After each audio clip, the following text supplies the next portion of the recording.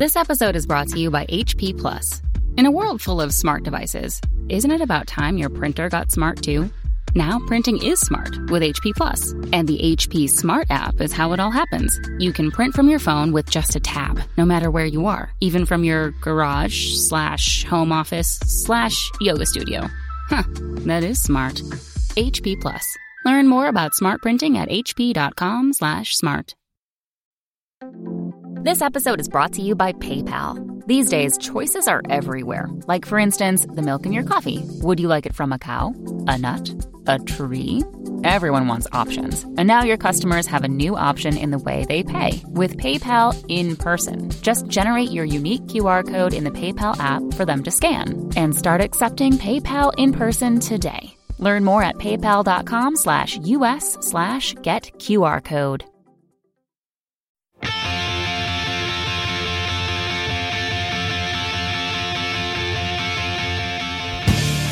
Welcome to episode 119 of the Washed Up Emo podcast. I am Tom Mullen from washedupemo.com. Today, we welcome Artie Shepherd. Artie was in bands like Bad Trip, Mind Over Matter, World's Fastest Car, Air Type 11, Gay for Johnny Depp, Instruction, Godfire's Man, and Unwed. He's also been running a metal bar venue called St. Vitus in Greenpoint, Brooklyn that's held some legendary shows. He's been running that since 2011. He is still playing music. He's in a band called Primitive Weapons because obviously he's not giving up on his dream. Artie has seen a lot in music, and with no punches pulled in this interview, tells it how it is. I love talking to him about music. I probably laughed more through this than any other that I've ever done. Thanks to our Patreon supporters, and thanks to everyone that picked up the book, Anthology of Emo Volume 1, anthologyofemo.com. This is episode 119 of the Washed Up Emo podcast with Artie Shepherd.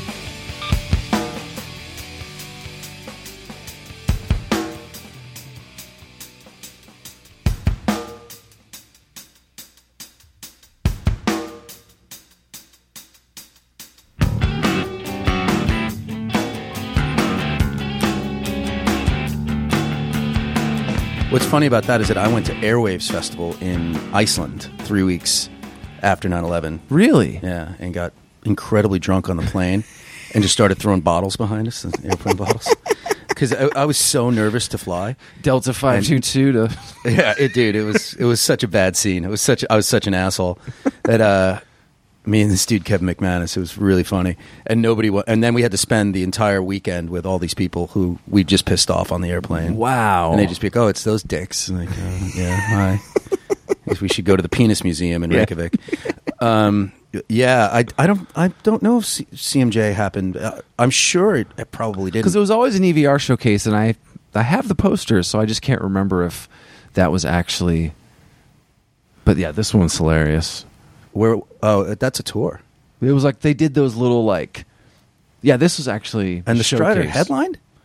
That's what we're all wondering. I can't. Every time someone comes in and knows the bands, they can't understand why. But I feel like it might have just been like they just listed them, and maybe because S Friends Russ or Coheed. I don't know where Coheed was at that point in their career. I think that was pretty new for them. Yeah. Huh. Anyway, well, they're listed first here, so they definitely opened that one. Yeah. They played my bar. They were good. Good kids. Very nice. Good kids. It's all right. So, Artie, you're here, finally. Yes, I'm here. We have randomly seen each other over the years. We met. I think you forgot. I was always I like to mention this. The song for Air Type 11, Better Than the Super Bowl, yes, was named at the show I was at, which I always feel really special about. I mean, that's just incredible to me. It was in North Carolina, right? And 533 Uprising. 533. An absolute shithole. It was somebody's house. No, it was like Wasn't it? It was like a strip of like a downtown Main Street, and it was like there was a bucket to catch the water that was raining in from the leaks in the roof. Sounds about right. Yeah. And the person who actually named it, I gave a shout out to on the album. So it was. Oh, you did? Yeah, of course. Yeah, because I used to do little commentaries underneath it. Oh, yeah, you're right. And I remember that show because we brought our own. We would do the Guided by Voices thing and bring a cooler of beer, and we were just handing beers out to people, which we probably shouldn't have been doing now that I'm a bar owner. We gave a shout out in the commentaries underneath each song. I would always write like how the song was written, where the title came from, stuff, real emo-y stuff like that. Yeah. Even though the stuff I wrote wasn't very emo-y, but that's all right. Yeah. As an old hardcore kid, come on. Well, I know. Well, we weren't very emo-y, so we tried. So were you born on Long Island? I was, yeah. I grew up. I lived on Long Island until I was 22, and then my parents unceremoniously said, "See you later. We're leaving. Fuck you. Get out." And I was like, "All right, cool." They gave me till 22 to finish college. I didn't finish college. I just left and went on. Where'd tour. you go? I went to Hofstra. I hated college. It was boring as shit. I went to Chaminade, which was like a college prep high school on Long Island, and Is that where you met a lot of people? No, not at all. Actually, my metal friends, yeah, like because that's what primarily I was into in high school. It's, I was pretty typical, like metal, hardcore. Then Britpop came and just kind of wiped that all away. Not really wiped it away, but it's always been there. I do own a metal club, but Yeah. I like a lot of different things. I like music in Yeah. general. But then early on, like, were you playing? Did you find the guitar yet? Like, when did that, like, singing? Yeah, I started all that playing. stuff? I started playing. My mom had a guitar, and she was left-handed, and I was left-handed. So it was easy for me to just pick up and start playing, and I would learn like little chord stuff. I started writing almost the second I picked up a guitar. I was never very good at playing cover songs, so I would just write my own stuff, and I think that's pretty typical of a lot of punk and hardcore dudes. Like they just, they're not playing Van Halen songs. They're kind of just like, hey, this sounds pretty cool. I like the way this sounds. It's almost like they're too.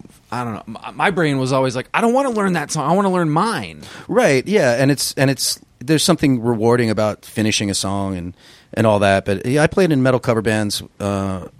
There's actually stuff online of us playing in 1988. I was 15. That's really funny. And then I had back surgery. I was a bit of a jock, not a jock, but like, I mean, they called me the devil worshiper on the baseball team. It was like, with my What was your testament to position? legacy.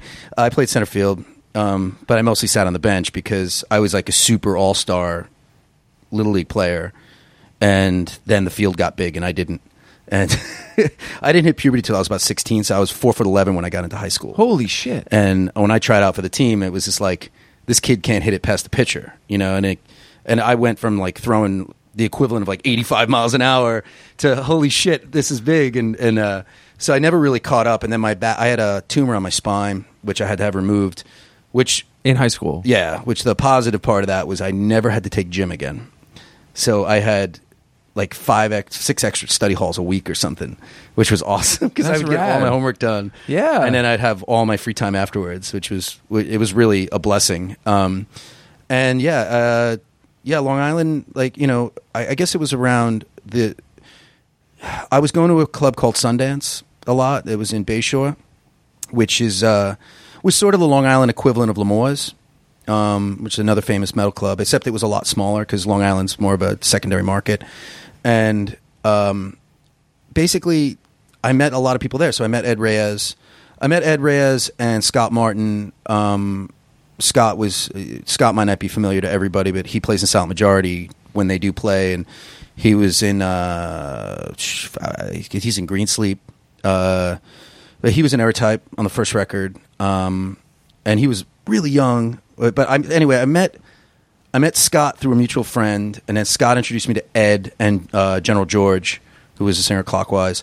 And we were probably 14 when we met, and we used to go to Sunrise Mall with a boombox and like listen to no way sick metal, and like it would be. How did you first meet though? Was it at a show? Was it like you saw someone's T-shirt? It was just mutual friends. Yeah, it was like Scott just introduced me to Ed, because Scott knew how into. I was really into underground stuff like Merciful Fate and Voivod and and I've always been like a searcher of music. Like I just wanted heavier and faster and heavier and faster.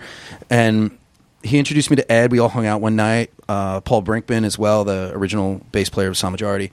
And we just started hanging out a lot. And it was super fun. We would go to shows and we'd go to Sundance and one day we decided we wanted to start a band, and we're like, yeah, let's do it, man. We play guitar, and I fucking sucked, and Ed kind of sucked too, and it was like, yeah, sure, whatever. And we handed out flyers at Sundance at the show, and we got a call from John LaFata, who later became the drummer of Mind Over Matter and Neglect and Madball and Sheer Terror he's been in. He was really fucking young. I think he was 13. Wow. And we tried out this, then we started trying vocalists. And the first time we went to John's basement, like there was this whole group of kids from Lindenhurst that were hanging out all the time, and it was George Reynolds, Artie Philly, just like the Sound Majority kids. Eventually, they were super young too, and we tried out this kid Mike Richardson. He didn't work out. Then we tried out George, and he worked out, and we sort of solidified the lineup at that point until we threw Ed out. And that was Mind Over Matter, later. or was that with Bad Trip? That was Mind Over Matter. I wasn't in Bad Trip until a little bit later. I missed all the Youth Crew stuff, and I probably wouldn't have joined the band. That's what I'm saying. You probably wouldn't. Yeah, not my thing at all.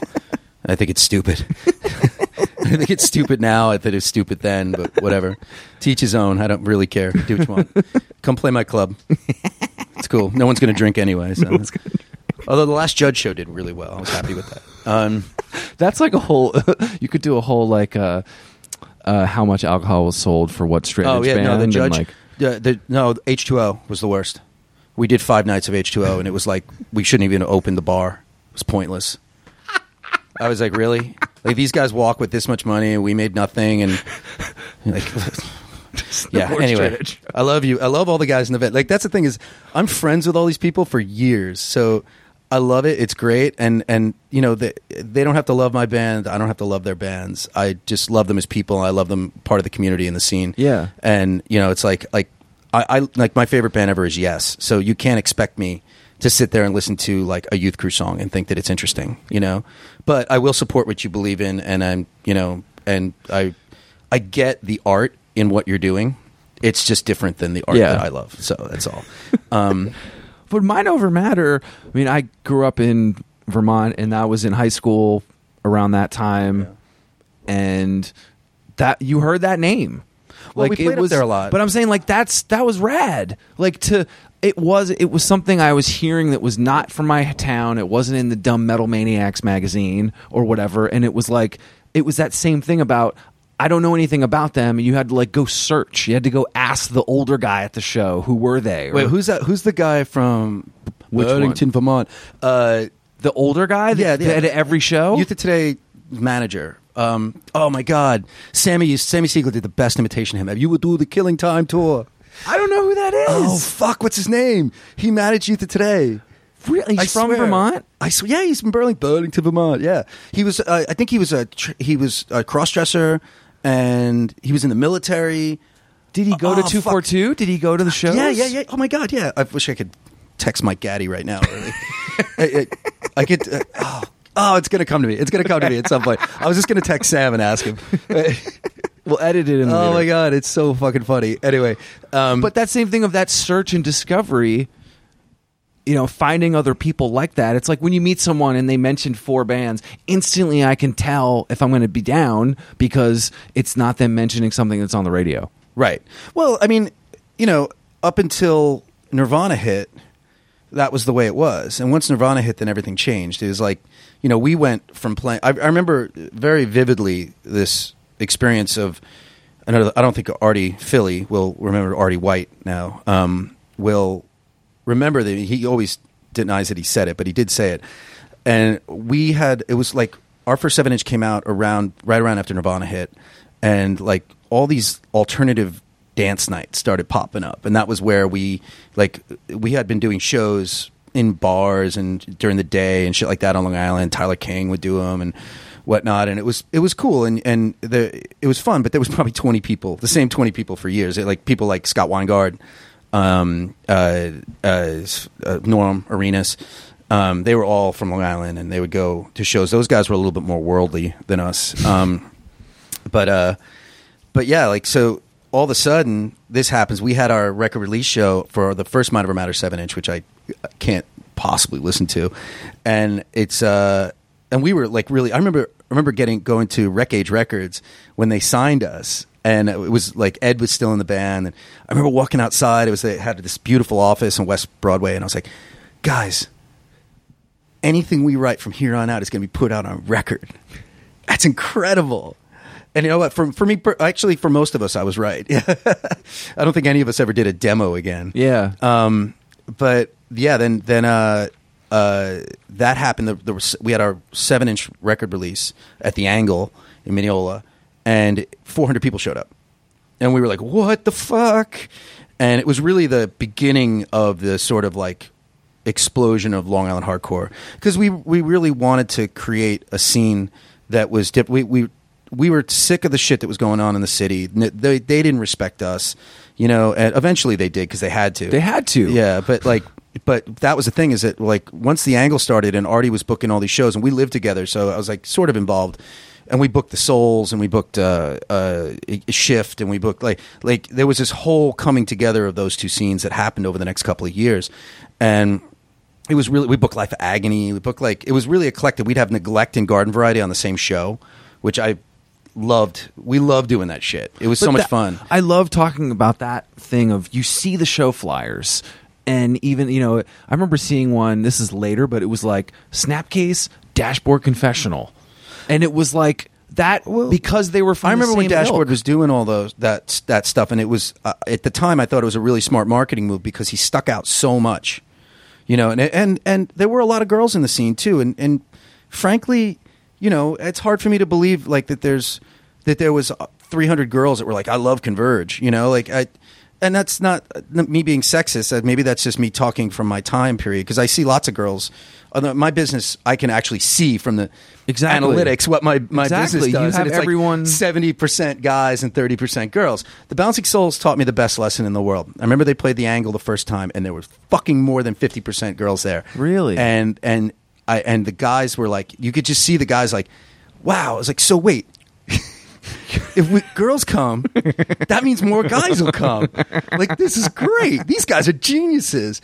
And it was just the style of music they played. They changed a lot from that time, but just the people that they were. And it was like, I think a lot of people were just discovering that style of music at that time. It was like all the Guidettes with the hair straight up. All of a sudden their hair was down and they were going to Lollapalooza. And then slowly but surely, you know, they ventured into our scene. And it was like, it was really a cool, eclectic group of people, and the music, to me, more than anything, the music was fucking great.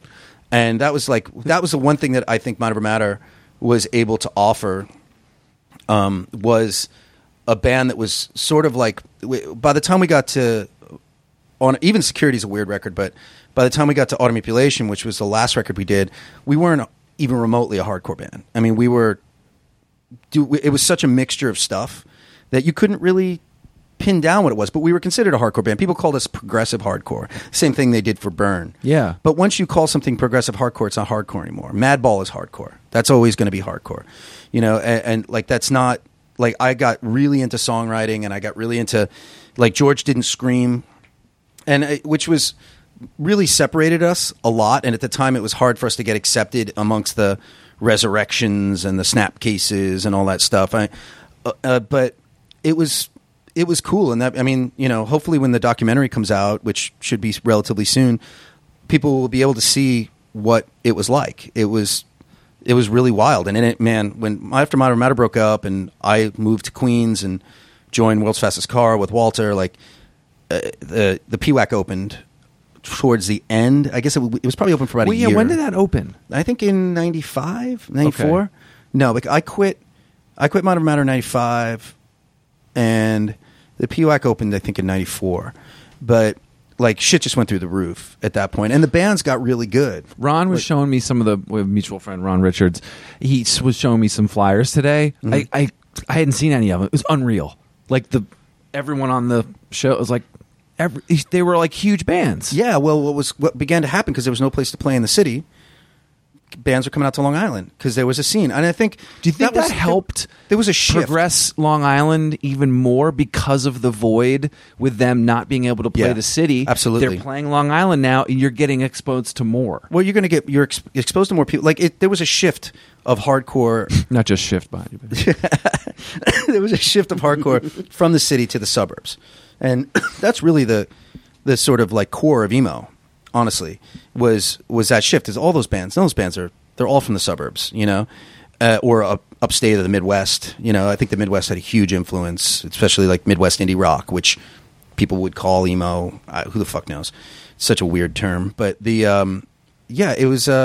You could see it happening, and you know, bands like Earth Crisis or even Shelter, like, you know, you'd go play in Albany after Shelter had been there, and everybody's wearing Krishna beads for a week. You'd go to down south after Earth Crisis was there, and everybody's a vegan for 2 weeks. You know, it was like in Windbreakers. Yeah, in Windbreakers. Yeah, or Hatebreed played, and everybody's in basketball shorts. Yeah, it was, you know, but it was cool, and there was a really Long Island had really strong connections with certain places. North Carolina, we had really strong connections with, and. Why was that? Do you know? Because that's where I went to end up going to school. Well, in Winston-Salem, there was Big Dave's Club, and we just, like, the bands would just go back and forth. It was like a thing, like Code 7 would come and play Long Island. And, like, that was the other thing, is that we had the ability to trade. I mean, the fucking bands that played on Long Island, like, even after the PWAC at Deja One and whatnot, it's incredible. You know, like, bands that got huge. At Dillinger, first time they played, I forget what fucking year it was. I mean, they just sold out Terminal 5 in about a minute. You know, I mean, granted, it's their last show, but still, I wish I was playing it. Bummed out. We just toured England with them.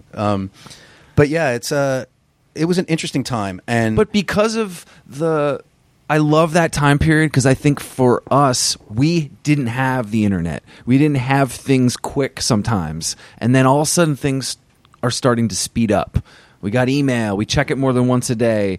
The message boards were the first things. Bridge 9, Trustkill. Yeah, I mean, those are the days of fanzines too, which were, you know, a lifeline, honestly. And me and Artie did a fanzine. We did a radio show together. Like, we were kind of, and he booked all the shows on Long Island, so we were kind of like filtering through things. Yeah, you know? And also playing things that we wanted people to get into. Like, we purposely wouldn't play like 25 to Life.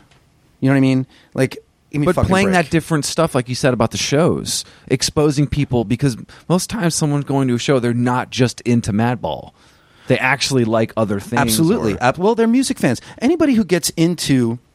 I mean, the Morrissey Smiths thing is the biggest example of that. You know, Wait, what does that explain that? Well, how weird is it? You know, like, I mean, I know it was a certain... Like, you know, Wally has a lot to do with it, you know, and whatnot. Even the Bad Trip guys who saw the Smiths really early on. Oh, yes. Like, Quicksand covering How Soon Is Now really changed the game for a lot of people. It made it okay. Quicksand in general just changed the game. But it was like, it very much so, there was an outsider idea and a music nerd idea. You know what I mean? Like, if you were into hardcore, you were really into music. You had to be. It's the only way you knew about it. You couldn't just do a quick search. No. You had to really be into it. You had to do your research. You had to like and do a lot of legwork, go to shows, go to fucking see distros, all the shit. Go to record stores in the city, because at the time that was really, you know, the only option to find certain things.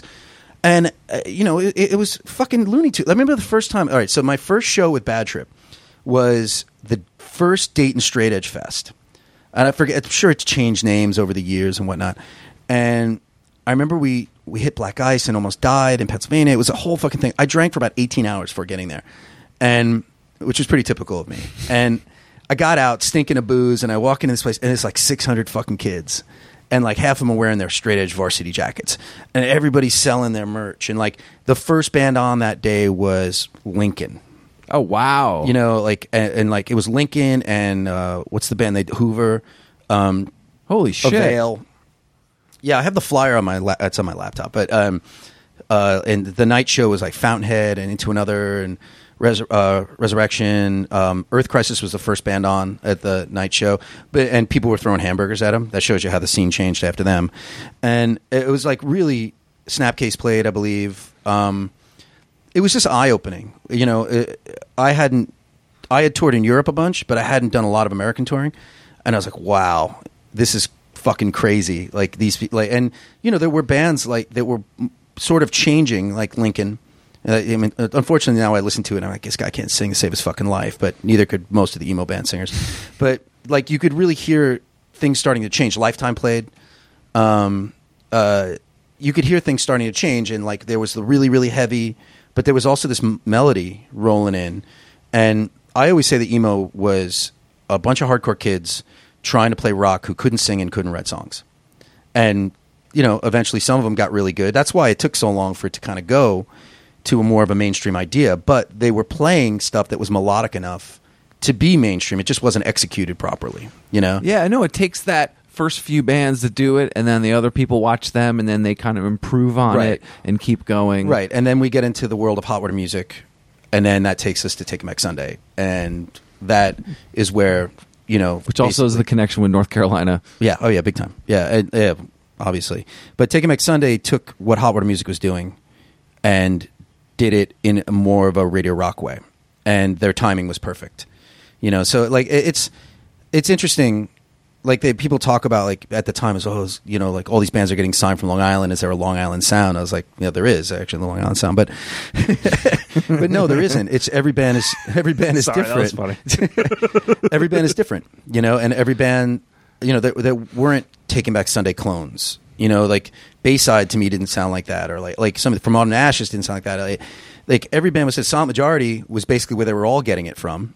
And no one fucking heard Silent Majority. I hear so much from Silent Majority from all those bands. Oh yeah, like you just Glassjaw. I you mean, just feel it in it. Yeah, Glassjaw is a good example of that. You know, like Daryl's vocal style was very much Tommy Carrigan meets HR meets Chino. You know, it's he's an incredible talent, like ridiculously talented human. The whole band is. I don't know who's in it anymore, but yeah, it's like.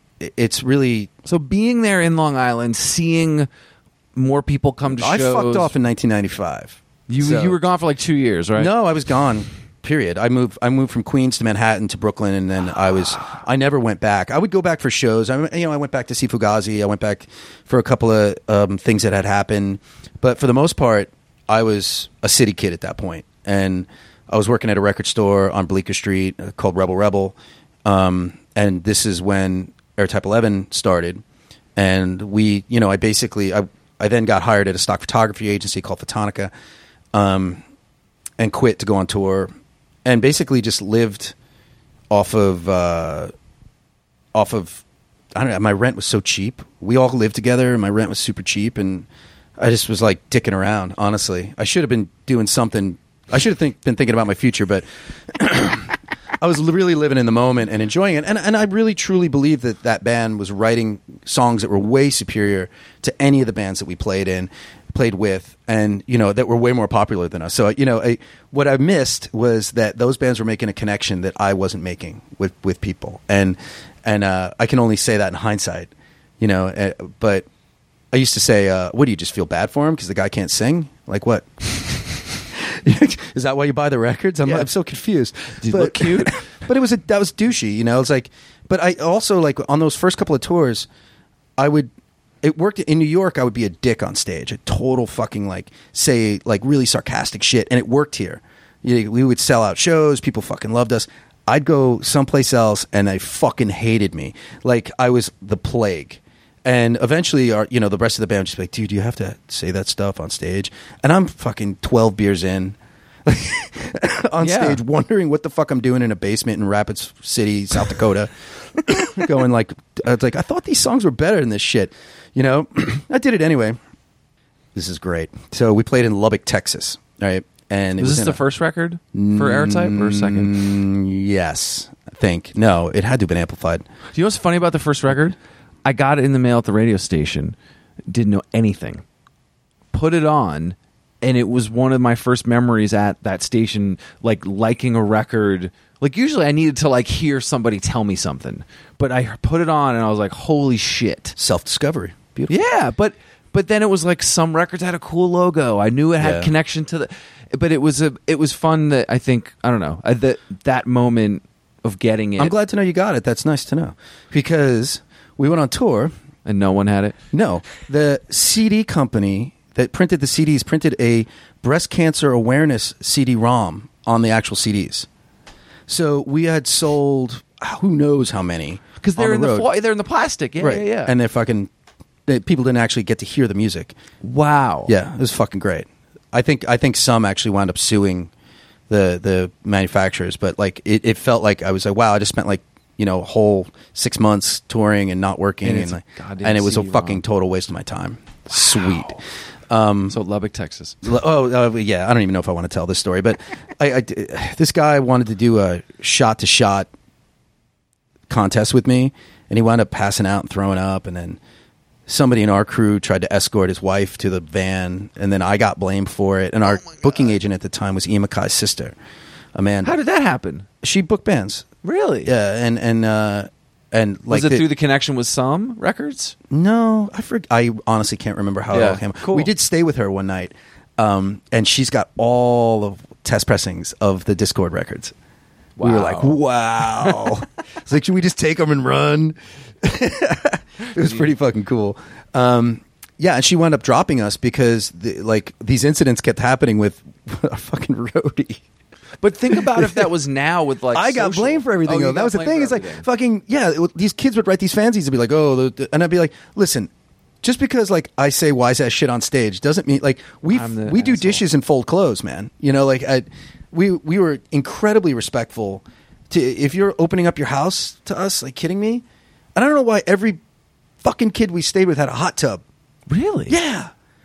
Like we stayed with this one kid. I fucking can't remember where it was. He had like taxidermy. His parents like were big game hunters. It was like taxidermy, But a like, hot tub. in a fucking like case with like in a huge hot. It was fucking weird.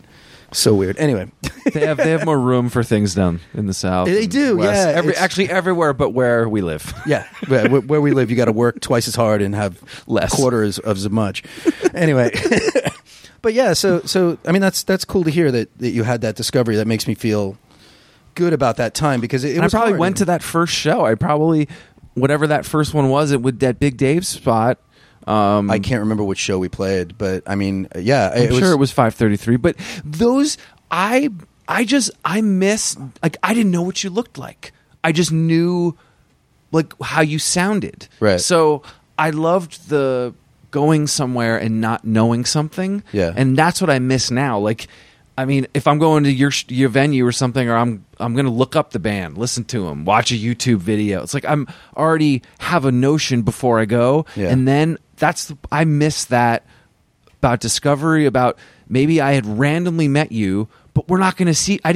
We didn't exchange numbers. I didn't find you on Facebook right after. Maybe it was a letter. Yeah. And I know that sounds like I sound old, but there was a sense of there was patience or.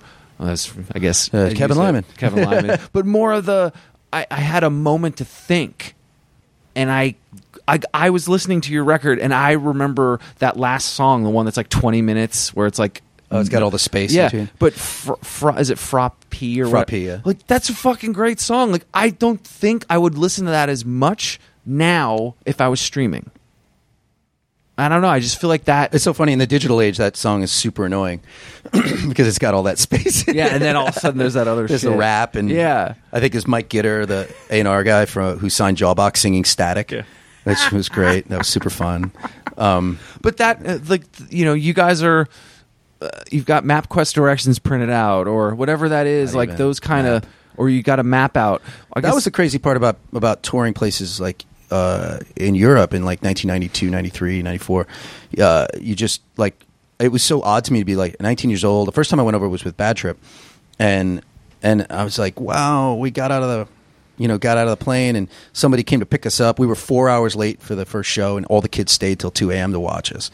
And it's like, anything could happen to us. Like, it Mind Over Matter had a fucking shotgun pulled on us in East Germany because there were these neo-Nazi guys who were pissed off at the driver for driving Americans around. And they were talking in German, and the driver just turned to me, and he's like, get in the fucking van now. And I was like, guys, we got to go. And Artie and because Artie toured with us all the time, and Artie and John LaFada, and like they're like, hey, like everybody's drunk and having fun, and he's like, get in the van now.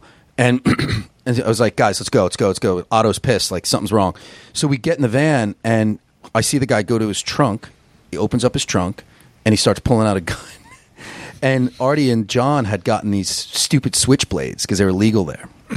And they're going, fuck you, Nazi, like hanging out the door, like with their switchblades, and Otto's like putting the car in gear, like, fucking leaving now. We're leaving now. He was completely freaking out. We just pulled away, and the guy's pulling out his gun. We were like, he's like, I don't know if they're going to follow us or not. Like, and then he started telling us what they were saying. And like, just experiences like that were so fucking crazy.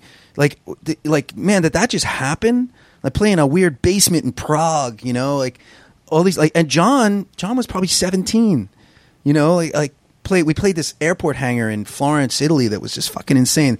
Like they were building a stage because Fugazi was coming. Like, yes, wow. Fugazi. Oh, actually, no one spoke English. They took us around Florence, but like those experiences were priceless. And we thought, like, you know, and I've been told this by like the Sound Majority guys or like other people, like we were the first band really to go and do that from Long Island, and they're like, you guys showed us that it was possible to leave here, and I was like, dude, the idea that I could fly to another country and have people come and see my band is fucking mind-boggling.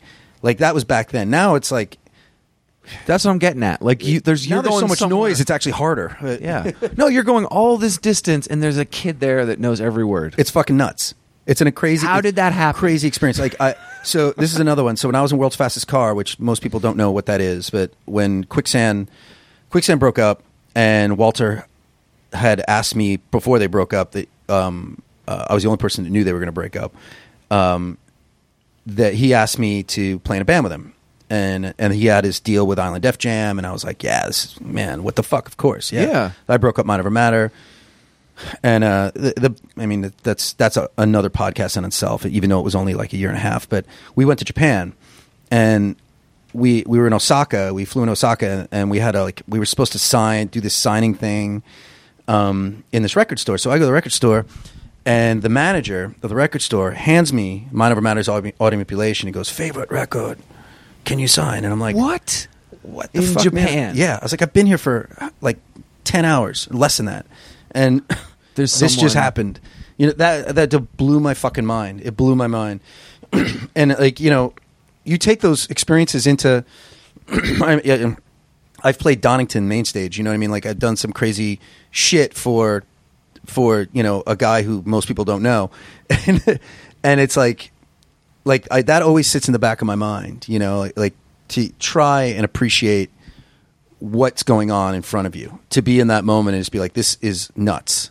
This is absolutely nuts. So when I came off as arrogant with Airtype, it was all kind of an act. It was all kind of stupid. Like, you know, I was really into Oasis, and I always thought that I was like, oh, I really want people to remember us, you know, and like what I wasn't getting is that they should have remembered us for the music, and instead they remembered just hey, that band's pretty good, but that guy's an asshole. That was like the quote. I think I remember the Mercury Lounge showcase.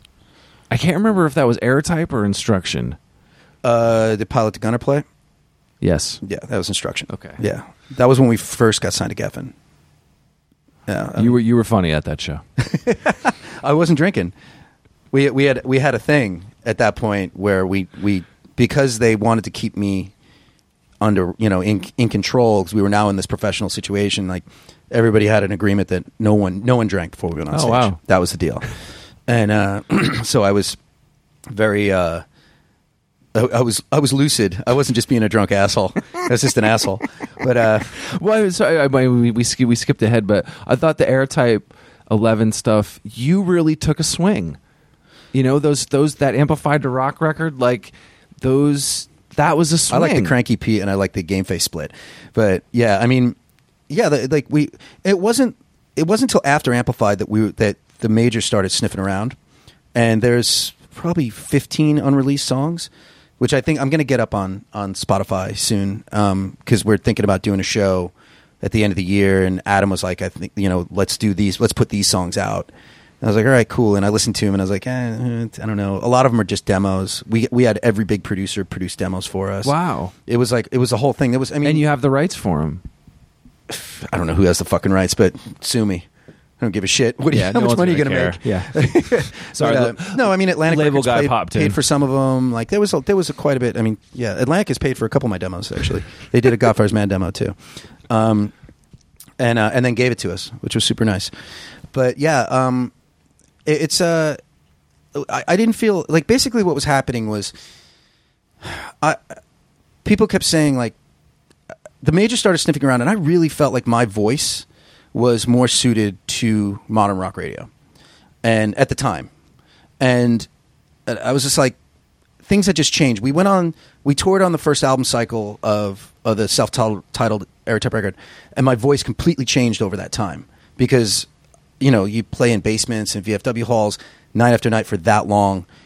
Your voice is getting. It was the first band I ever sang in, and well, besides a covers band, and my voice just got really gruff because I had to fucking scream over loud guitars, and there were no monitors. Yeah. You know, it was just like it was ridiculous. So like through that time, my voice really changed. We got to Amplified, and they put a mic on me, and it was like, who the fuck is this guy?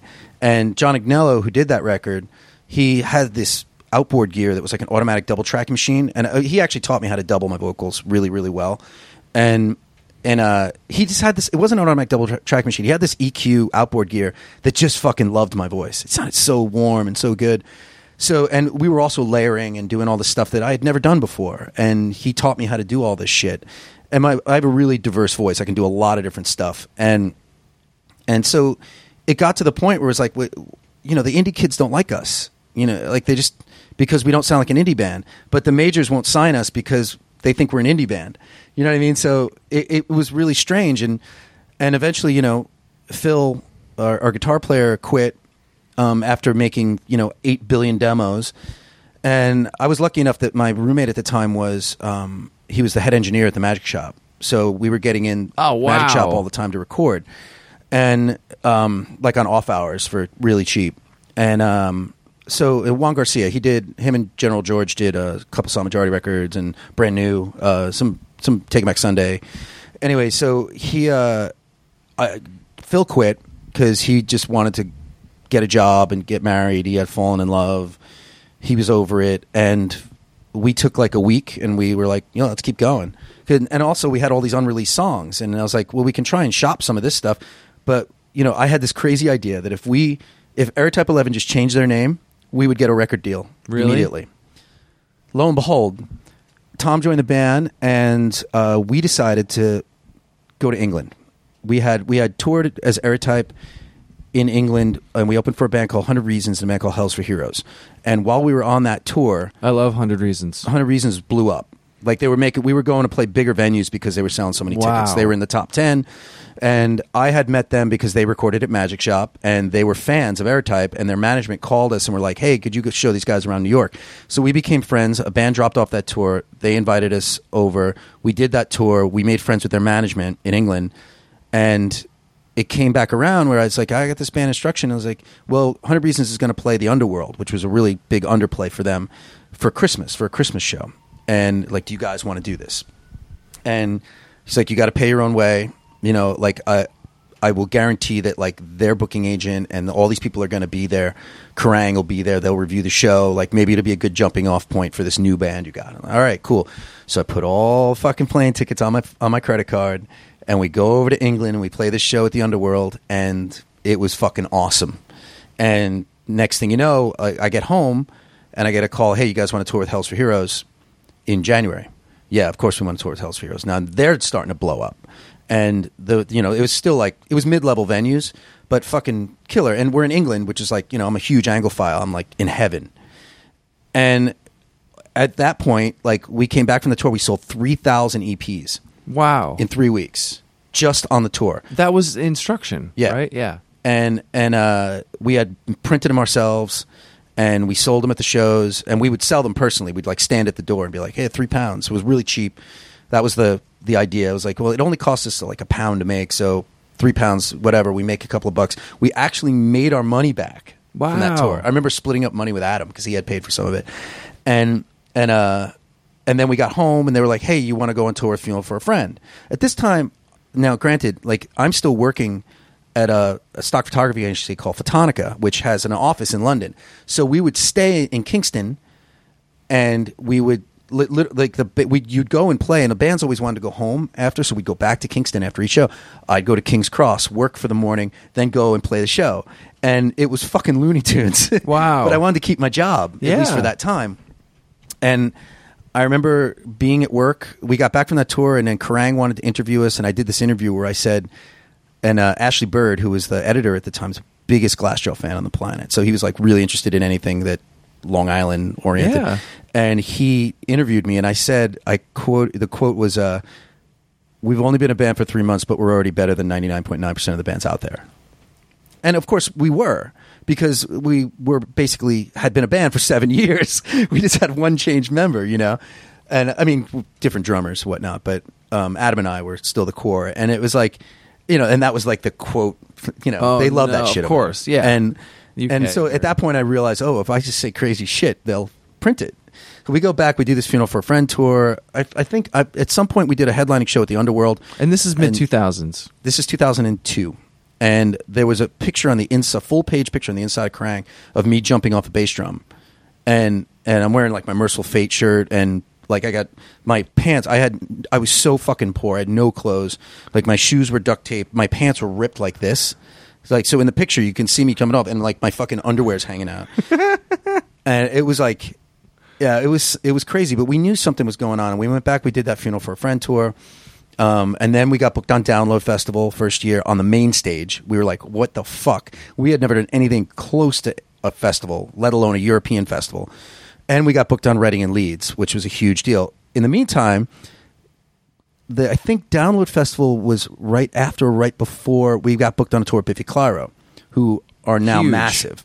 And at the time, I think that whole tour we played to like 50 to 100 people a night, and they were fucking incredible, life-changing band. At the time, they were way proggy and weird. They're very like, they still are sort of, but they're like England's Foo Fighters now. And we would watch them soundcheck every day. They would jam for like an hour or two, and it was fucking mind-boggling how good this band was. And they were super young, and we were like, wow. We just thought we were going, and this is going to be it. And then we did main stage at Download, which was 100,000 people, which was just a crazy day. Like we played a little tiny club the night before. We slept on our drum tech's mom's floor. We got in to Donington at like 9 a.m. We did sound check, and it was this huge open field, this massive stage. Iron Maiden was the band that was on that stage the night before, which was so sick. Wow. I was like, oh my God, the tape's still here. The sound. Oh my God, I was freaking out. And we played this fucking crazy show, and we got off stage, and we went. I went to the canteen, the cafeteria. I was sitting next to Billy Corgan because Juan played, and so I was like, I was just a pig in shit, and I'm just like down in beers. I'm like, fucking. I must have drank like 6 tall boys, no food, in like a half an hour. All of a sudden, we get a phone call from our booking agent. He's like, hey, this band Chevelle, you guys know these guys? I was like, yeah, they were, whatever. We eventually had their management, Bill McGathy, but at the time we didn't have any management or anything in America. And they're like, this band Chevelle didn't make their flight. Do you guys want to play again? You're on in 10 minutes. What? And this was on the second stage. So I go to the second stage, and we were supposed to use Flogging Molly's gear. Apparently this was worked out, so we didn't bring any gear with us, except for our guitars and cables and shit. So same festival, different stage. Couple out, like maybe 2 hours later. And we were like, I get on... I'm like, we walk up to Flogging Molly's crew just taking the shit off. I'm like, well, guys, we got to use this stuff. We were told, like, no, you're not. And they fuck off. Fuck you, Flogging Molly. And you suck anyway. And fucking, so we have to get the gear over. And it was like mud everywhere. We get the gear on stage really quick. Hey, what's up? We're instruction. I was just supposed to say we're Temple 11. Hey, we're instruction. This song's called Piss Me Off Again. And just like roll into the first song. And then when, just the moments we were walking on stage, there was this huge curtain back behind the stage, and there were amps behind that curtain with Metallica's logo on them. And so I got on stage with this in my brain, my drunken brain somehow, and we play the first song, and there was probably it was a huge tent, but there was probably maybe 7,000 people, which I know sounds like a lot, but in a situation like that, looks kind of sparse. And I said, hey, I think you guys should, like all you people in the front here, I think you should stay. There's a bunch of amps with M's on them back there for, I don't know, Metallica. And there had been a rumor that they were going to play anyway. So after I said that, there was 50,000 people in that tent. And we got within minutes. So we got to play a whole other set to like the main stage crowd. And then Brand New played. And then after you. And then Metallica played, yeah. Wow. And it was totally wild, yeah. And then I went up to Jesse. after like Metallica was on stage and he's like moping around. He's like, and I wasn't sure if he knew. I can't remember the conversation because at that point I'm fucking wrecked and I'm just so psyched. Yeah, you're about to see Metallica. Like fucking Metallica's playing. We just opened for Metallica. I didn't know this was going to happen when I woke up this morning. Yeah, thanks Chevelle, who I eventually toured with and did thank him. But yeah, and it's actually in the Some Kind of Monster documentary. Really? Yeah, part of it. Yeah, it's. I need to watch that again. It's a really short part of it, and I don't know if they even talked about because it was ironic at the time that they played the Download Festival, whatever. And it was like the small stage. Give me a fucking break. Yeah. Anyway, so I'm talking to Jesse, and I'm like, dude, it's fucking sick. We just opened for Metallica. He's like, yeah, I'm not really a fan. Like, I want to kick him in the nuts. Like, fuck you. Anyway, so how are you not a fan of just like one song or two songs? It's not even a matter. You don't have to be a fan of the band. This is fucking sick. Yeah. Like this is so cool. Like do I like Metallica's later records? I don't give a fuck. But like you're not throwing Lulu on anytime, right? It's like opening for U2 and be like, oh, I really like U2. Like, fuck you do too. It's part of the fabric of our fucking society, you know. Oh, the Beatles suck too, asshole. Go fuck yourself. Anyway, so I don't know. Yeah, I have no opinion about that band. Anyway, the brand new that is not the Beatles. I have a lot of opinions about them. I just watched the documentary that Ron Howard did about their live years. I didn't see it yet. It's pretty rad. Is it? It's just about them touring. That's got to be weird. It's unreal. The footage they had. Oh, yeah. Oh, I can imagine. That's crazy. Yeah, Adam's, my old bass player, Adam Marino's dad was the cop who, like, I think if I remember correctly, this is the story. He might correct me about this, but was like one of the cops that was up in the hotels when they first came over and, like, saw what was going on, like girls up there and all this crazy shit. Fucking wild. Anyway, the amount of shit. Yeah. Adam Marino's dad was also friends with Joe Namath. Really? Yeah. Anyway, I bet you guys have had some stories from Pop. Yeah, you have no idea. I love that kid. But yeah, so then that happened, and we got 2 5K live reviews in Kerrang for the same day, which had never been done before. I played Download Festival 4 times. And for a while, I was the person I played the most, and then they never asked us back after Johnny Depp played there, which was a shit show. But anyway, so yeah, it was awesome. We got home, we moved to Los Angeles. We did a record with Bob Ezrin at Cherokee Studios, where they did Van Halen 1, 2, and 3, and Led Zeppelin 3, and like what it was fucking wild. It was a crazy LA experience. I was living in West Hollywood. It was fun. It was fun as shit. We recorded next to Sparta. So we spent a month next to those guys, and it's shit like Stephen Perkins played on our record, like just shit like that. It was just LA thing, total LA thing. Yeah, I mean that shit happens a lot more out there because the people are just available. How long were you out there? Not long. I think we moved there in September. We were home by Christmas, and that record came out on Geffen. That record sort of came out, but yeah, I mean, basically, I remember buying it at Tower on 4th and Lafayette. Really? They waited way too long to put it out, and then they waited another year to put it out in England, where we were already popular. Yeah. What? Dude, these people are idiots. Everybody was like, and I'm sure there was internal stuff. I sat in a meeting, I kid you not, where DreamWorks and Interscope Geffen had combined, Universal, and so all the A&R people who didn't get fired came over, and the bands.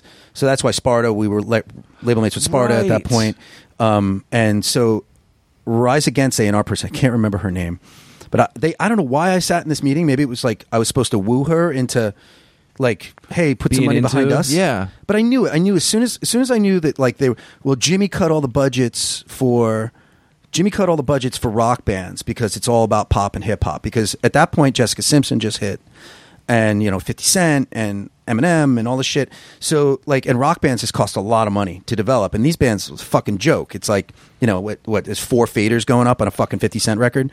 Yeah, so like, I know that for a fact because I worked at Right Track Studio on 48th Street. Anyway, it's a fucking joke. Anyway, so like I would like just sitting in this meeting, and they were like, okay, we're deciding who's allocating money, who's going to get money behind them for this initial push, because our records came out around the same time. And they were just like, well, look, these guys are going to sell 50,000 records automatically the first week, so because they were already established and we were a new band. I was like, we're not a new band in England. I was like, what? Yeah, but that's a different company. And that was the problem. So Polydor over there. Oh, and right. But Polydor wouldn't do anything until Universal told them from America to. It was like we got so fucking shafted, and we spent. So at that point, I was still in the middle of making my record. So at that point, I was like, fuck this. I'm going to spend so much fucking money. I don't give a flying fuck about any, because I knew at that point that they were going to do a soft release and it was going to get fucked. Wow. And then you knew that before it was done. Oh fuck yeah. I mean I didn't know, but I had a feeling. I had a real strong feeling. Holy shit. When they started saying the word soft release, I was like, there we go, guys. That's it.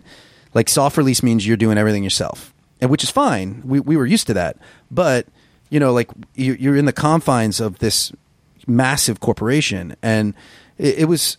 I was just like, you know what? I'm gonna fucking. I had this song that I wrote and Bob Ezrin, who, for people who don't know, Bob Ezrin produced Pink Floyd The Wall and the first 5 Alice Cooper records and Kiss Destroyer and whatnot, and he's known for his grandiose string arrangements. And I was like, yo, I got this song. It's called Feed the Culture. It was an acoustic thing. I had done a couple of demos of it.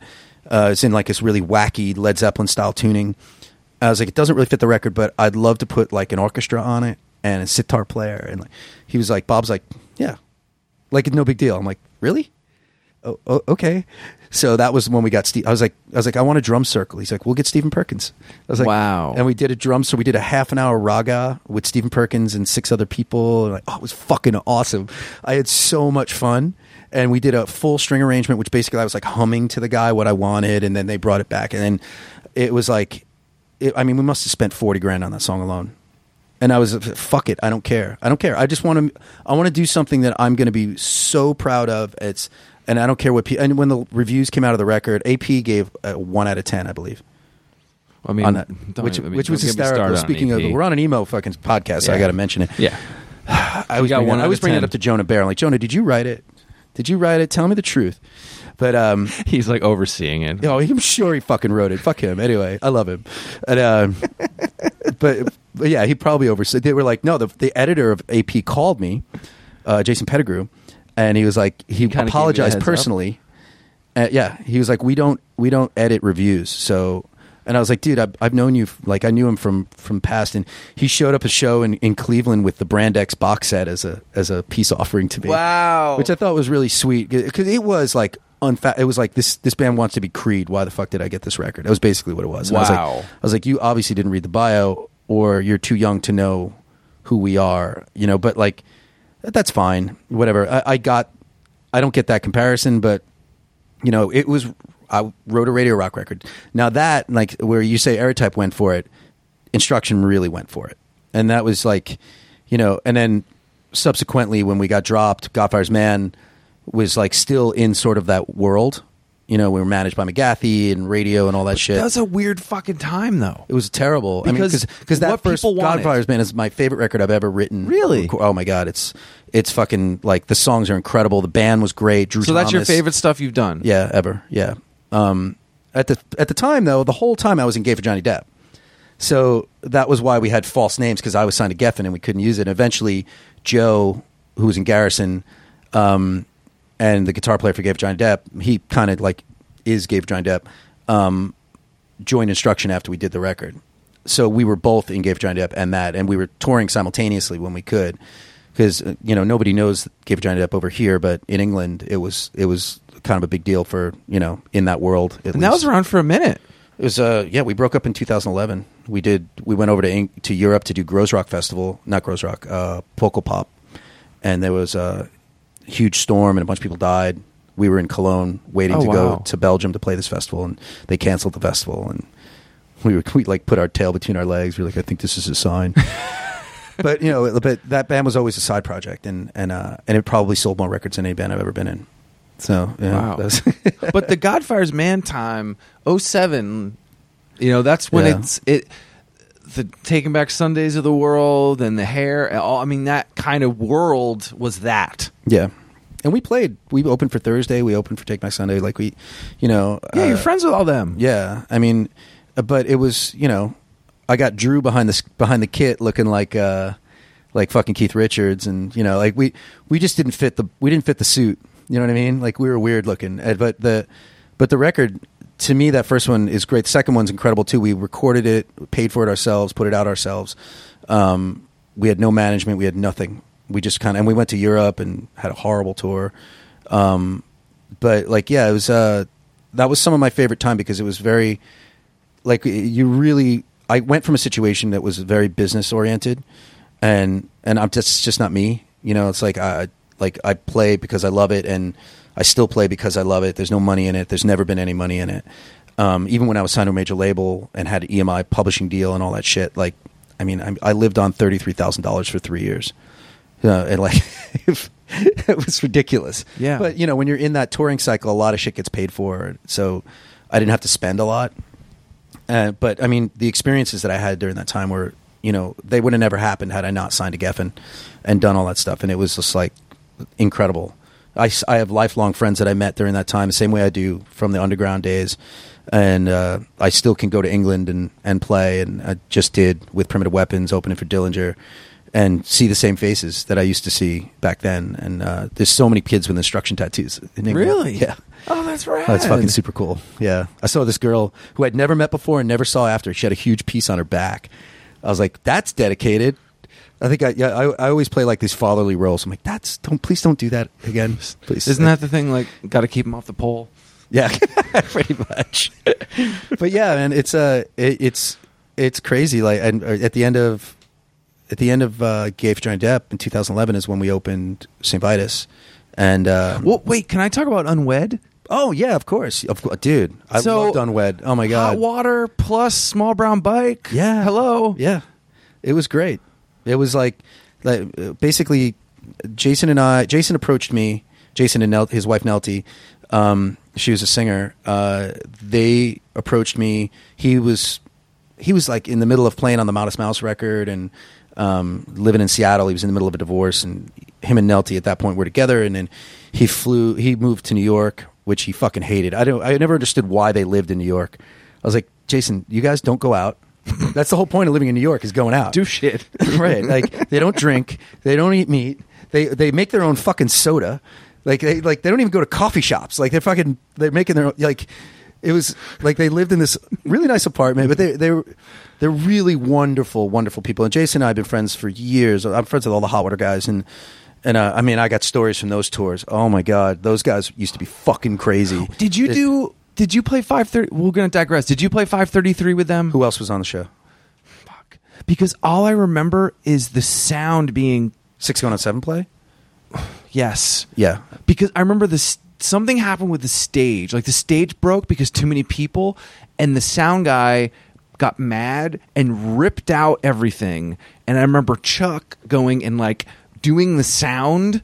Like, they were like sound checking, trying to figure it out again, because the sound guy quit. If this happened when Hot Water was on, sound guy quit. Nice. Like, the sound guy quit during the show. I'm sure Chuck had done sounded at the Hardback or something, so he got the experience. If Hot Water music was on stage, that usually means I was blacked out. So why? Because I'd already played and I was done, and I was going to get fucked up with Caleb, who plays in As Friends Rust, who was always out with that. Me and him would just get wasted and fucking act like assholes. Some of the most fun shows I've ever been to have been Hot Water shows. Dude, I mean, in those days when it was like just a free-for-all, their new video is great, by the way. Oh, I haven't seen it. It's great. Yeah, like there's some footage from Vitus, actually, when they played with the Descendants. But like a lot of it is like Europe in the early 2000s, and basement shows where it's just like sweaty and everybody's on top of each other. But yeah, Unwed was great. And Jason got in touch with me, and they just wanted to write. He had a bunch of songs, and he's like, I know you're playing Primitive Weapons now, and that's a way heavier thing. And like, you got any rock tunes you want to do? And Nelty was going to sing, and I had so many songs, and I was like, I always wanted female vocals on them, and I was like, yeah, sure. And eventually, of course, Nelty and I basically became co-lead singers. But she wrote 99, if not 100% of the vocal parts, but I wound up having to sing quite a bit, which I'm more than happy to do. We wound up doing vocals with Brian McTernan, recorded the record at Vitus in the live room, and yeah, it was just super fun. I mean, we brought in Matt Cain, who played with in Big Claps with Josh Luca. Yeah. And wait, what was he again? He was the he's a guitar player. Guitar player, yeah. He was actually, oddly enough, the assistant engineer on the first Airtep 11 record. Yeah. Wow. Totally weird. But I knew Matt for years, and Jeff I didn't really know, but I knew Jeff because he had a King Crimson tattoo, and we bonded because I have a Yes tattoo or multiple Yes tattoos. And I was like, yeah, cool. He's like, I don't even really like this. I just like the design. Because typical Jeff, everything's got to be fucking sarcastic and weird. That band was weird because I was the only person that did drink. They were all sober, and so touring was super fun with them because I had no responsibility. It would just be like, I know I'm not driving. Peace, guys. But the band was really good. The album is, I think the album is fantastic. It didn't really get, I don't know if it didn't get a push or just like, Hot Water fans weren't feeling it or like what the case was, but I'm super proud of it. And cool. I miss those guys a lot. Nelty and Jason moved back down to Florida. So did Matt. So everybody's kind of all over the place now. But yeah, what's I think cool about all of these bands and all of these stories is that it really does lead to St. Vitus and the connections and that's why I'm sitting here. I didn't sit here because I'm good at my job. I'm here because I'm friends with a lot of people and I've stayed in touch with them, and at some point you're going to see them again. Yeah, I mean, that's always the best way to be. Like, even on the major label level, I'm still, I still have lunch with Bill McGathy. He used to be my manager. Like I still see all these people, and I go to a show. They're managing Biffy Clyro over here now. I went to see Biffy, and it's all these people that say, "Hey, Artie," it's like I should have been more of an asshole in that time, to tell you the truth. Like on the major label version of my bands. Because maybe I would have gotten more done. Maybe that was just being the nice guy was the wrong approach. But I wasn't, and because I'm not like a business guy. You know what I mean? Like, I just wanted to play music and have people hear my songs and tour, and maybe eke out some sort of a living where I could pay my rent. And Vitus, it's not like you just came in from Duluth and opened it up. Well, you can't do that. And you had so many that's a message. That's a recipe for failure. I mean, you see people do that shit in New York all the time. I'm going to come to New York and take over. You can't do that in LA. You can't do that in New York. You can't do it in Boston. Like, there are certain places that you have to have some sort of background there, and there's and you have to sustain it. Right. It's a place where rent's expensive. It's like you got to have people there and groups of different people through the night. Like, people don't understand how much pressure there is with the overhead, and the overhead gets higher and higher as you're open longer. Part of the success of Vitus, and I say success because you're still open after 1 year. Yeah, and as we both know, the way that venues work, it's almost impossible. Here in New York, it's like literally 1,000 times harder than any place else. Not because you can't get people to come, but because the city has so many regulations and there's so many things that can go wrong. With more people comes more opportunity for things to go wrong. But also because we're actually from here, which helps. And the show, the place sounds great. It looks cool. And it eventually, after a couple of years, became the place that people had to play. I saw the Gojira shirt out there. That was a wild show. Dillinger in our little space was sick. It was a throwback to the old days for them. Hot Water and Descendants, which was one of the worst and best days of my life. I don't get to have fun ever, so none of this shit is fun for me. I just want to make sure everything happens and nothing goes wrong. Yeah, it's it's exciting, and you can be proud when you look back at the pictures or the videos, which there's videos of almost every show that's ever happened. But I just love that all these band things, I feel like you wanted to be this big music and make records, and you are, but they didn't have that major label or million sellers. You weren't. I just wanted one song. Just give me one fucking song. I know you wanted one song, so I can keep making a couple of checks. All you need is one song. I know, it's all you need is one song. Especially in the '90s, the amount of mediocrity that made money in the '90s was fucking unbelievable. No, you just needed one song. But I still think the culmination of this part. This is the it led to this, though. Absolutely. And you know, I love that. I got into bartending because I had no other choice. And within 5 years, I owned a place. And it's you know, that's a pretty good record. And I mean, the timing was really good for metal. Honestly, you know, I think we got lucky with that. There's definitely been a downturn. And that's a loyal audience. It is, but there's definitely been a downturn. There's, you know, it was pretty hip 3 years ago, you know, whether it be fashion wise or whatnot. And there were a lot of bands, and the industry's changed so drastically where people don't sell records, and bands are touring more, so they're coming through more, and so it's like less and less people you just can't do it. You know, you can't expect 250 people to show up every time you play. You know, if you just played 3 months ago, it doesn't work on like the, hey, we're building our crowd type way. It doesn't work that way anymore. It's like you start here and then you start going down, and then you got to figure out a way to sort of maintain it. It's sad to me to see, but you know, like we've also, you know, 3 or 4 years ago, we saw the writing on the wall. We were like, yo, like we can't live on metal alone. We won't be able to pay our bills, so we need to start diversifying. And a lot of that revolved around. Sort of, you know, there is an association, but starting to have more of the bands, like when we had Descendants and Hot Water, which was by happenstance that happened. But like, I mean, you just had the Van Pelt.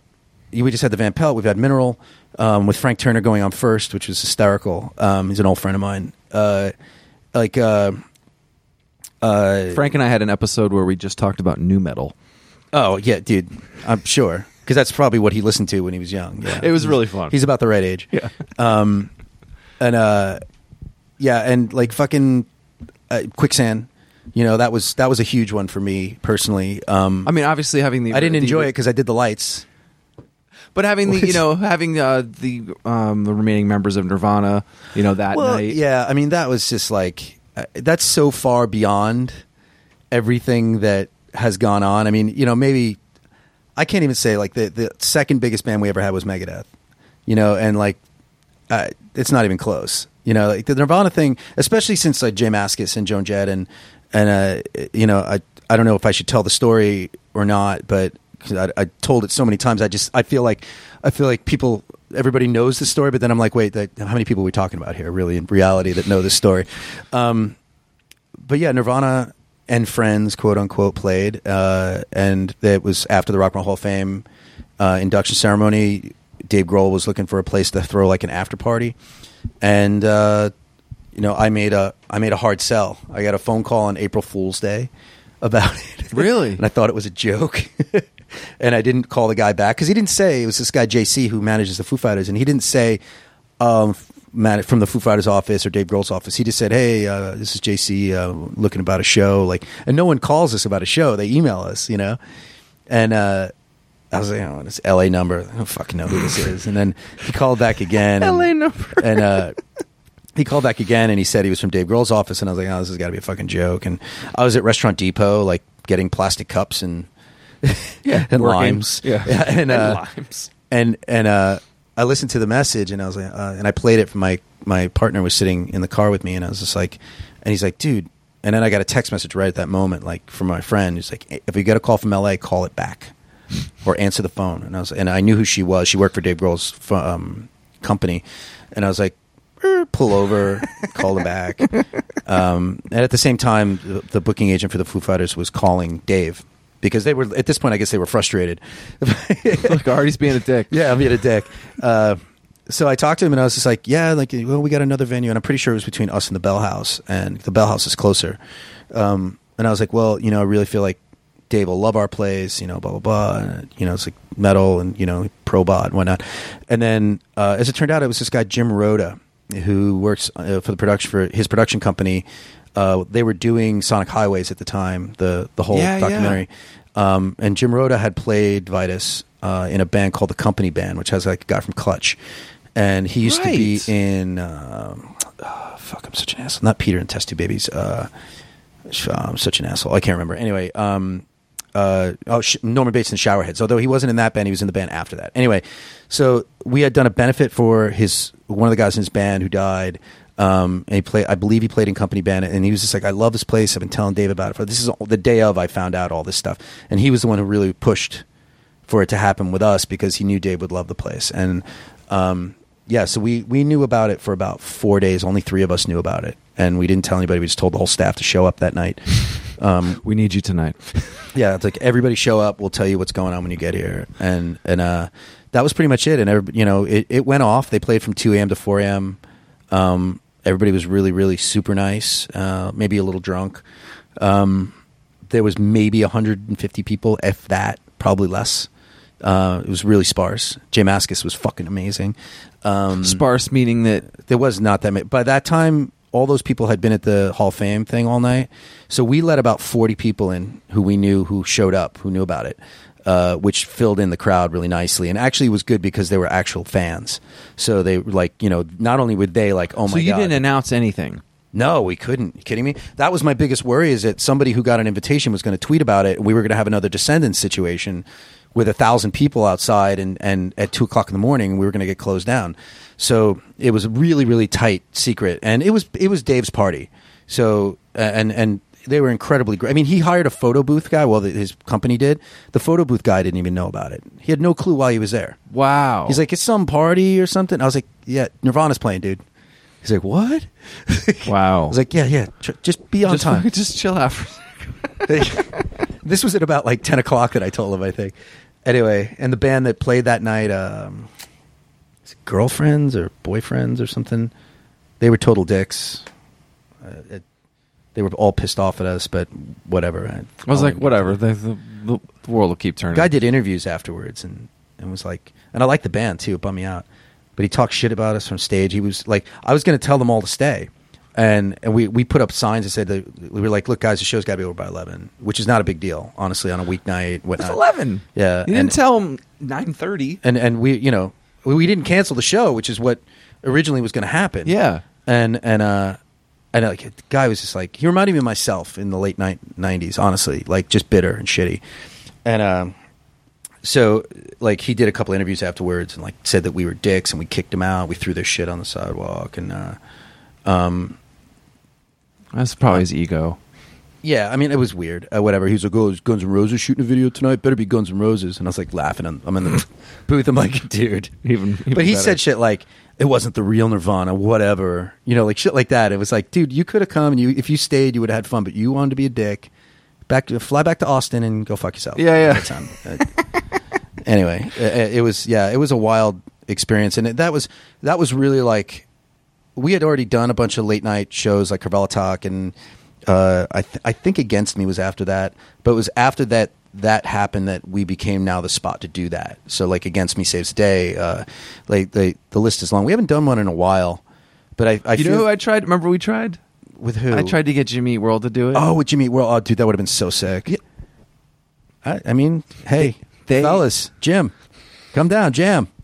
They said if they didn't, that Zach told me, he said we would be totally into it if there was some scheduling thing where they need like a certain day off, right? And they were like, we fucking jammed it too much. Yeah, but I understand that if like if they like the night that Descendants and Hot Water played, I wanted Hot Water to play that night, and they were like, dude, we got to drive to Toronto tomorrow. We have an overnight, so there was just no way. Yeah, and then the show got canceled, and it all worked out, but. But I mean, obviously we understand that with routing, and if you can't do it, you can't do it. Yeah. But, But even that they, like, I think it's known and I don't think it's shticky either because it's a different vibe. Oh, yeah.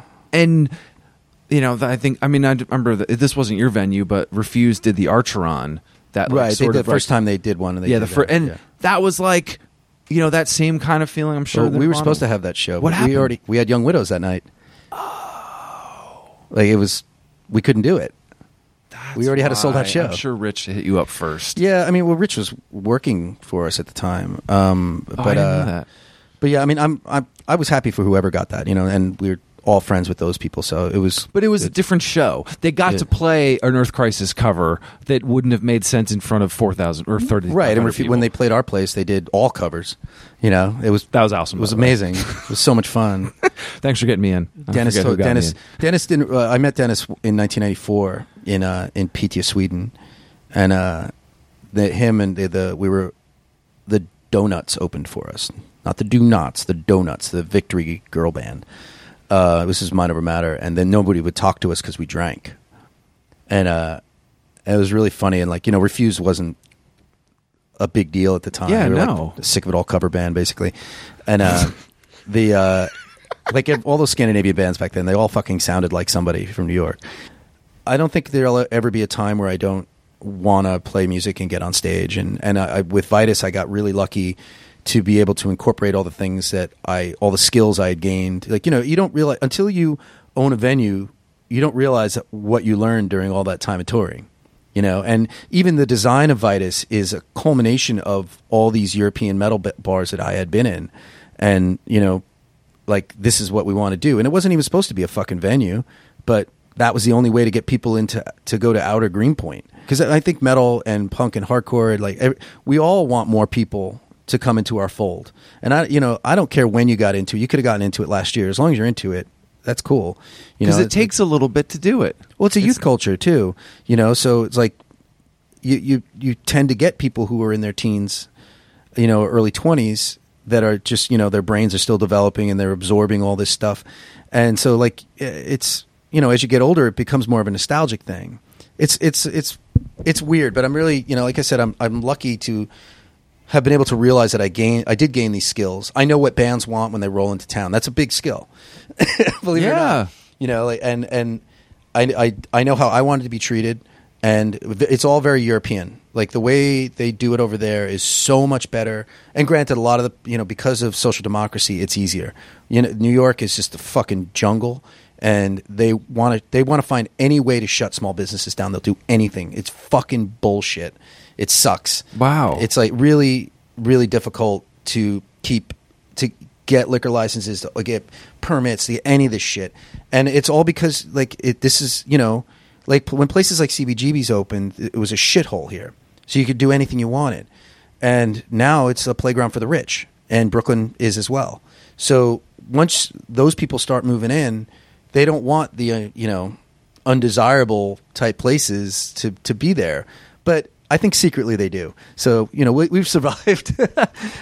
And I feel lucky that I've had music in my life, because I'm a music nerd. That's what I do. Again, Yes is my favorite band. I grew up on metal. Ask me anything about Discord. You're a huge Britpop head. Yeah. Oh, yeah. Well, we didn't even get into that. Yeah. I mean, yeah. Ask me anything about Britpop. Jesus. But, like, I just love music, and so it really. That's when people always say, like, "Oh, you love Oasis?" I'm just like, dude, I love everything. And I feel like that was really a big difference between Airtype and the other emo bands at the time, was that we were coming from, at least I was coming from, a classic rock type feel. You know what I mean? Like, I was into hardcore, but I never really had this urge to want to play music like that. But I like the energy of it, and I love the community and the scene. But I was busy listening to early 70s prog records, and like, I always, like, when people shave their heads, I grew my hair long. When people grew their hair long, I shaved my head. Like, it was always this contrarian type thing, looking like, in 1994, looking like, Damon Albarn or Liam Gallagher was kind of not cool, and at least in the hardcore scene, but eventually it did become cool. It was like, that's what everybody was listening to. Everybody, all of a sudden everybody's like, Ride's my favorite band. I'm like, really? Cool. But I've been through all of that stuff, and I just love it all. It's like, there's nothing, and I also, people who play in bands, it's like, there's a lot of effort that goes into it. The songwriting, the rehearsing, going to play a show, playing shows, just the only part about playing a show that's good is being on stage. Everything else fucking sucks. Yeah, it's 45 minutes of awesome, and then the rest is... I used to love it. And then I had roadies.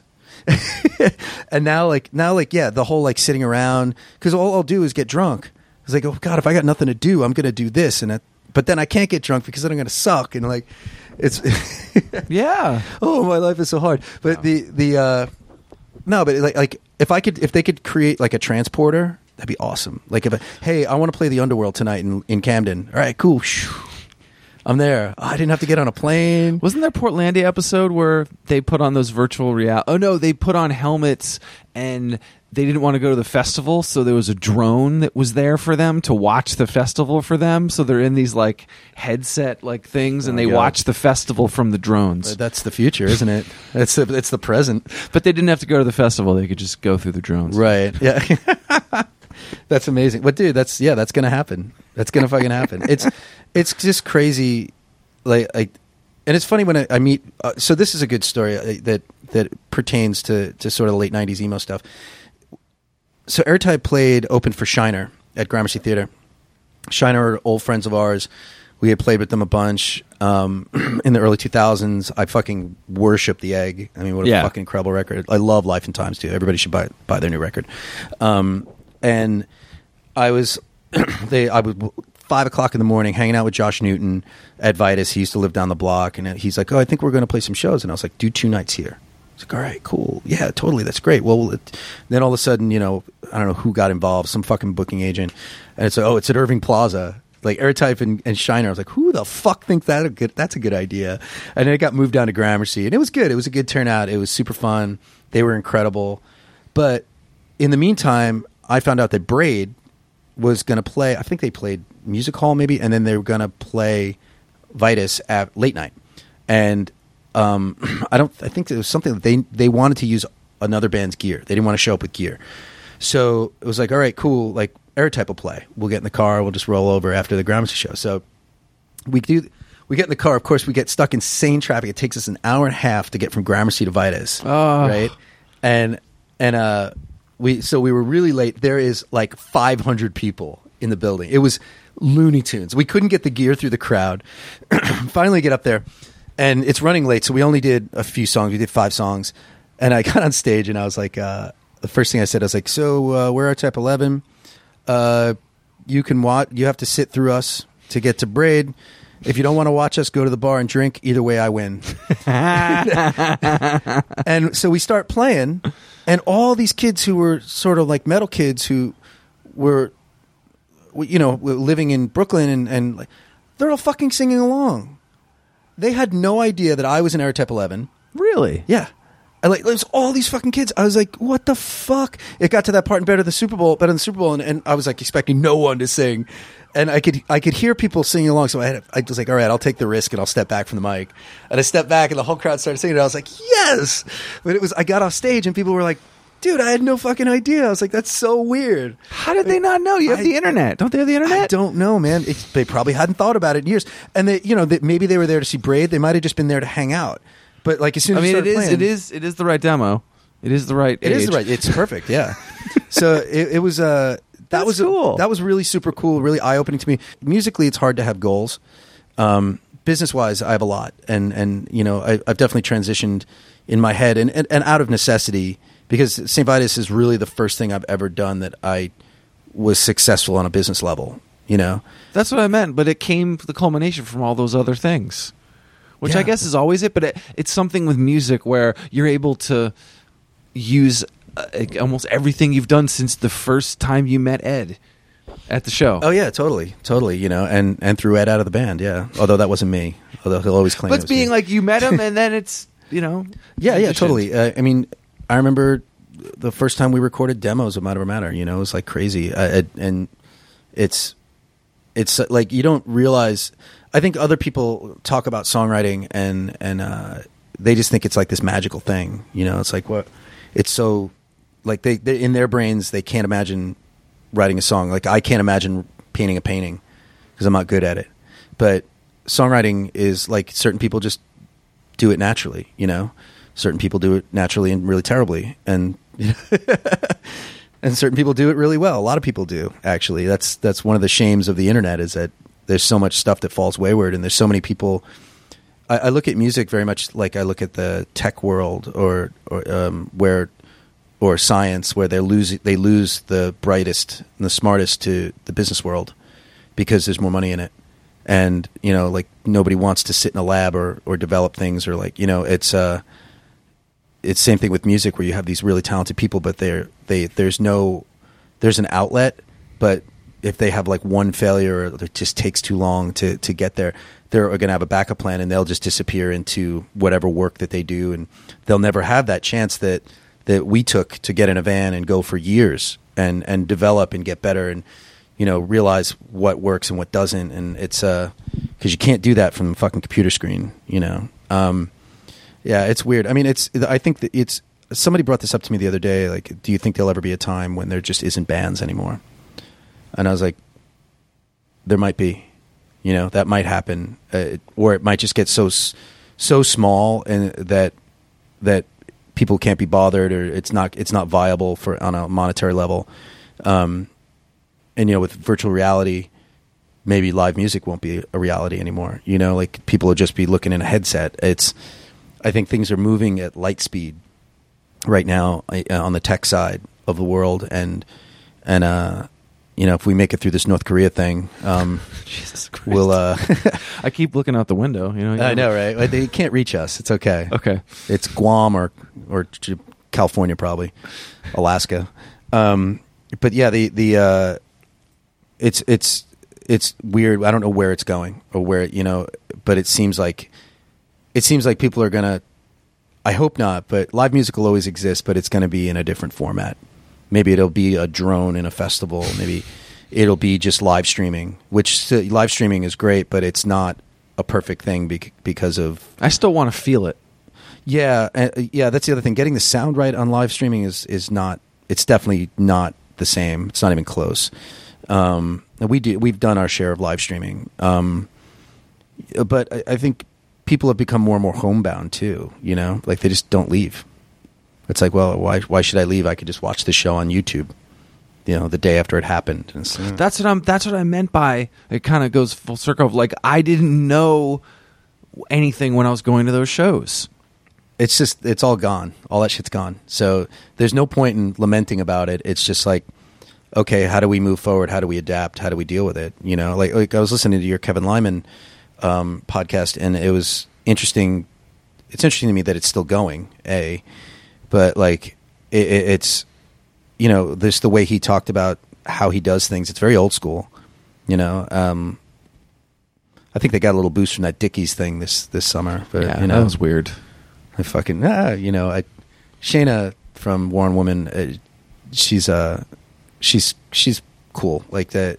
I mean, I think they take that shit a little far, but I mean, that's the point.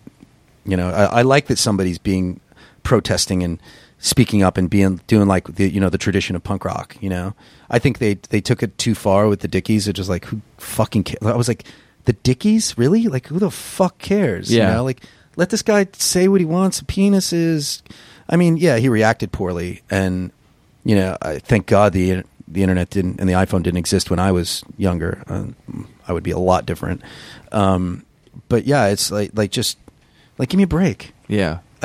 But they used it as a platform for women's rights and feminism and, you know, harassment. And the reality of it is that, you know, I don't think I've ever dated a girl in my life who hasn't been abused in some way. So that's fucking sad. And so people need to get that information out there. You know, maybe somebody will think twice before they do something stupid. You know, I don't know. I don't have the mindset. I don't understand how these things happen, but like it's, yeah. Anyway, it's a depressing subject. Let's end on something positive. No, we're good. I can get back to Park Slope and have a happy hour before I go pick up my daughter. No, we're good. I'm happy that you were able to do this, and I'm happy that you're still making music and doing bands and having different goals. And it isn't it just seems like there's a lot going on, and I just feel like there's a great culmination of all your time in it. It wasn't wasted. Like I know some people will be like, why are you going to those shows? Why are you buying those t-shirts? Why are you getting all those CDs? Well, this is what I don't sleep at night, because I'll just sit there and think about how much time I spent sitting around waiting to play, or, you know, like, and not like, you just like, I could have been in college. I could have done this. I could have done that. And it's like, you know, and then there's the other side of the coin, is that, well, you do this now, and this is the culmination of all those experiences.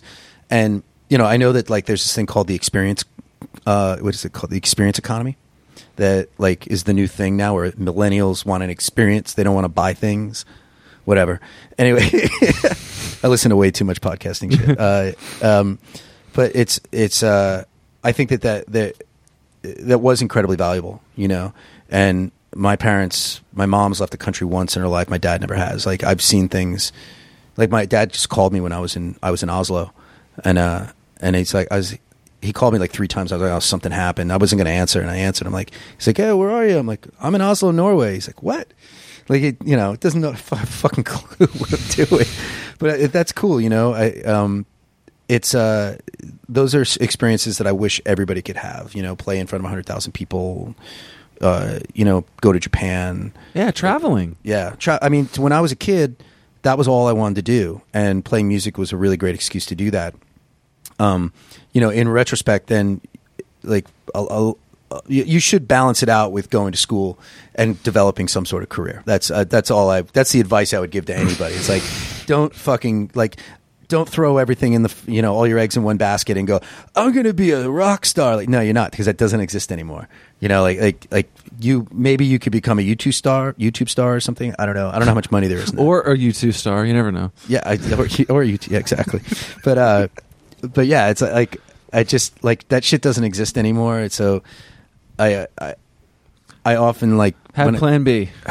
Please have a fucking plan B. Jesus. See, like, I got lucky, and it's funny because I'd love for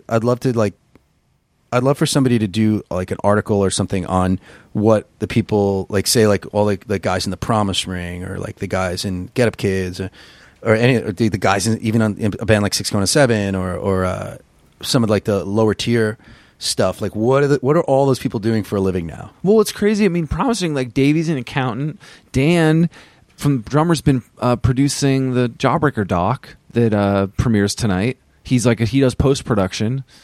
It's like, I don't know, everyone's kind of like, because sometimes I have this, like, you have a view of what someone is, and you're like, right. Well, they're a drummer in a band. No. And then, they have this they were other fucking thing. smart, and they went to college. Yeah, I remember touring with Snapcase, and those guys would only tour in the summertime because they were all in school. Now, what the fuck? Fuck that shit, man. Like, you guys are in a huge band. Like, to me, that was huge. It's like, fuck going to college. Who gives a shit? And, lo and behold, I'm sure they're all fucking doing something.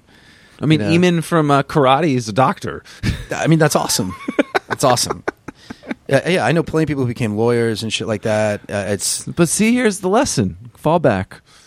Yeah, I mean, it's a lot of dedication. It's on that. But when you, again, it's like, it depends on what time in your life you're doing it, and you can't predict when you're going to have your moment. I think you working at a record label, you probably know this really well, where it's like, unfortunately for a lot of songwriters, they get better as they get older, but they'll only get the money to promote themselves when they're younger. So their material might not be their best.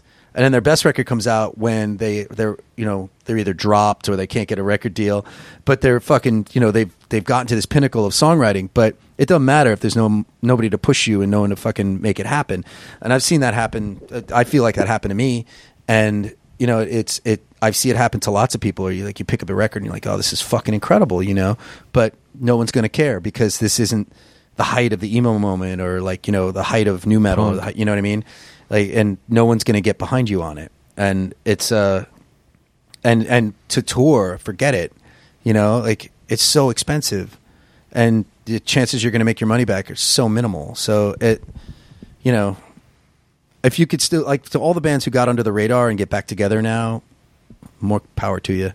If you broke up before 2005 and you actually sold some records, people are bugging out about this Jawbreaker thing, and just like, I saw them play at ABC No Rio, where they said that they would never sign to a major label, but I got why they did, and it's cool. Who gives a shit? To each his own. Let fucking people live their lives and your stupid fucking rules that aren't real. Yeah, it's fucking ridiculous. What you like is not real. What you're thinking is not real. Okay, and if the band wants to do it, the band wants to do it. The band wants to do it, exactly.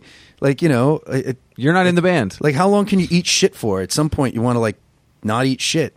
Or even when you sign to a major label, you're still eating shit. It's like, give me a break. But it's people bugging out, oh, they're reuniting and blah blah blah and all this shit. And it's like, yeah, so what? Let them. If I could fucking one of my bands could reunite and play fucking Riot Fest headlining, oh my god, are you kidding me? You would be there in 5 seconds. Yeah, you'd be there before. There are some reunions that I agree with, and there are other reunions where I look at it and I go, take the paycheck away from that, and that wouldn't happen. Shelter. Yeah. Don't you think all of them are about money, though? Youth of Today. Which one? Youth of Today. Oh, well, obviously, there's a kid that is born in Germany right now that in 12 years is going to be a youth crew kid and is going to want to see Youth. Is he really? What? Is he really? Yes. Are you sure? Ray's going to be like 65. I talked to Walter about this, and he was like, "I'm going to do it forever, man." Yeah, as long as there's a flight over there. Take the money out of it. Take the money out of the equation. I'd like to see those guys play and not get paid. I'd like to see it. You're never going to do that, though. You want pay? You want to get paid? I don't give a shit. You kidding me? I played that show at Vitus for free. I fucking if we do a reunion, you know. How about again, I meant like overall, not like one show or one thing. I'm saying like the overall thing. Like you want to make something out of it. You got to live. At this point, I don't give a fuck unless I'm sacrificing. Okay, you know, something else, like a lot of time and whatnot. But like, yeah. But at the same time, I know I'm not like if Gay for Johnny Depp did a reunion, which we've talked about endlessly, and we went over to England, we could probably sell out a couple of shows. But would we cash in? No, we'd be paying back our plane tickets. Yeah. And the gas and the van. And, you know, it's like, none of that shit has changed. Those bands are on a different level. A band like Judge is getting paid like $15,000 a show. Wow. You know, it's like, and again, those guys are all awesome people and it's cool. But I always say with these, especially with these youth crew bands and all this shit, that these guys are in their fucking 50s. Take the money out of the equation. Would you do it? And like, you know, I'm sure they wouldn't answer. Or they'd say, yeah. No, okay, cool. Go play a benefit show right now. What do you want to benefit for? Take a flight over to wherever, you know, and play a benefit show. It's like, no, they can't do that. They're somewhat professional, you know? So it's, I don't know. It's I funny. can't believe youth crew bands are still playing. I always think my Twitter feed's messed up, or I'm opening a website that's like from back in the day when I see like a show announcement. Yeah. Me too. I'm just like, this is like, yeah, is this like somebody putting an old flyer up? Is this an Onion article? Yeah. Or Hard Times now? Hard Times, yeah. No, it's but at the same time, again, like I do say more power to them. You know, if you can do it and people will come, you know, the money's a bonus. That's great. Again, I think for certain people that the money is not a motivating factor, but if you took it away, it wouldn't be the same. Yeah. You know? Like I look at like when Frank Turner came and opened for Mineral. Granted, he's a rich guy now, but he, you know, Mineral donated $500 for his plane ticket. He was going to play for free. Like, that's cool because he just wanted he to play. flipped out. I mean, that's like... Oh, he was so psyched. Yeah. Yeah, I mean, and that's like seeing that excitement at a guy at his level, you know, that's fucking ace, man. That's really, like, there's a reason why people clamor over him and whatnot, because he is the real deal. There's nothing bullshit about him. Yeah, he grew up privileged and all that other shit, but he's also an incredibly smart guy, you know, and like, so you kind of forget about that real quick. It's like, and who cares what your upbringing is? It's what you are now. So, you know, it's... So doing it for the right reasons. Yeah, totally. Absolutely. You know, worked his ass off.